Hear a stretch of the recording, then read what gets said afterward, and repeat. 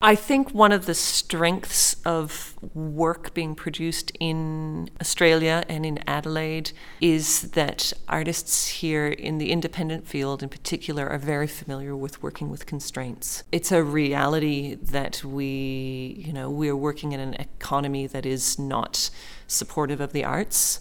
As frustrating as that can be and as soul-destroying as that can be for people who are professional artists, it also means that you are forced to be incredibly inventive and resilient and creative. My name's Tiffany Knight, and I'm directing a show called Blister. This play is about what little you really need to survive when you're walking 800 kilometers. It gets down to the bare minimal essential things that you need to be able to get from France to Santiago de Compostela. So I think that's kind of to a certain extent reflected in our dramaturgy, that we are working with what is the essence of this play, which is relationships. It's relationships and storytelling and the people that really matter. This is new for me because it's a writer who I haven't worked with before, so that's really something exciting. And it's also about something I really knew very little about.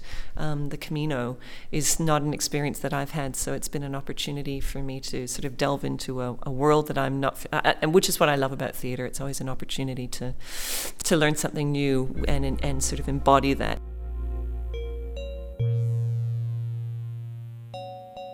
This is from people's personal experiences, so there's a responsibility, I guess, about translating those stories from their lived experience into something that an audience will understand and be relevant. So one of the things that Sarah's talked about is the Camino family that she became a part of, and I feel that notion of family is something that really applies to all people, and we understand that in different places and in different ways, but family is something that's very resonant for everyone.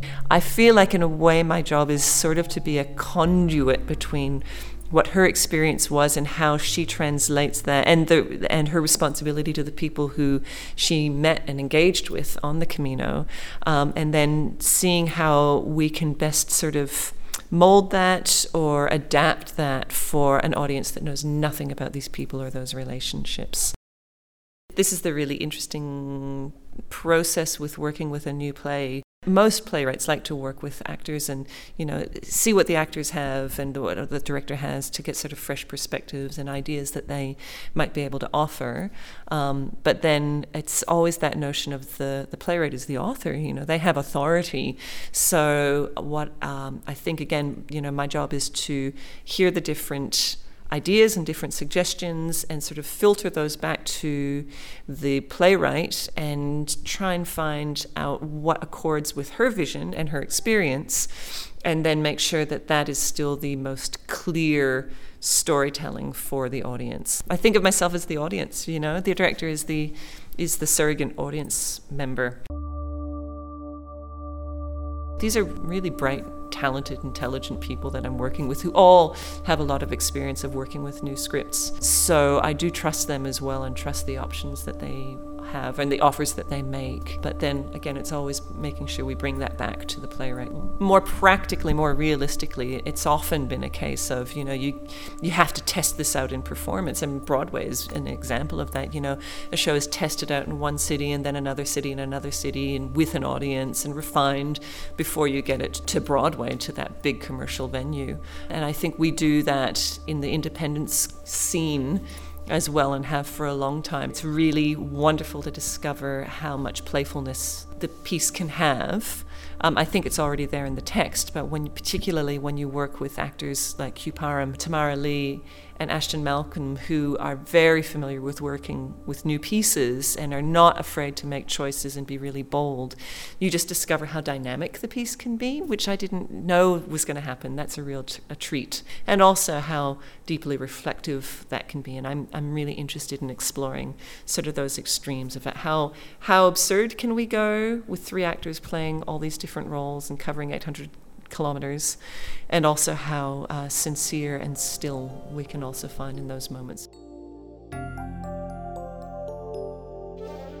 I think in our society that's, so busy and so technologically driven, there's a real impulse for simplicity and connection with human beings that's not mediated by technology. And that's what the Trek is about, but I think that's what theatre is about. I think we all sort of crave belonging and human connection and crave storytelling. Hopefully that's something that audiences will get from this piece.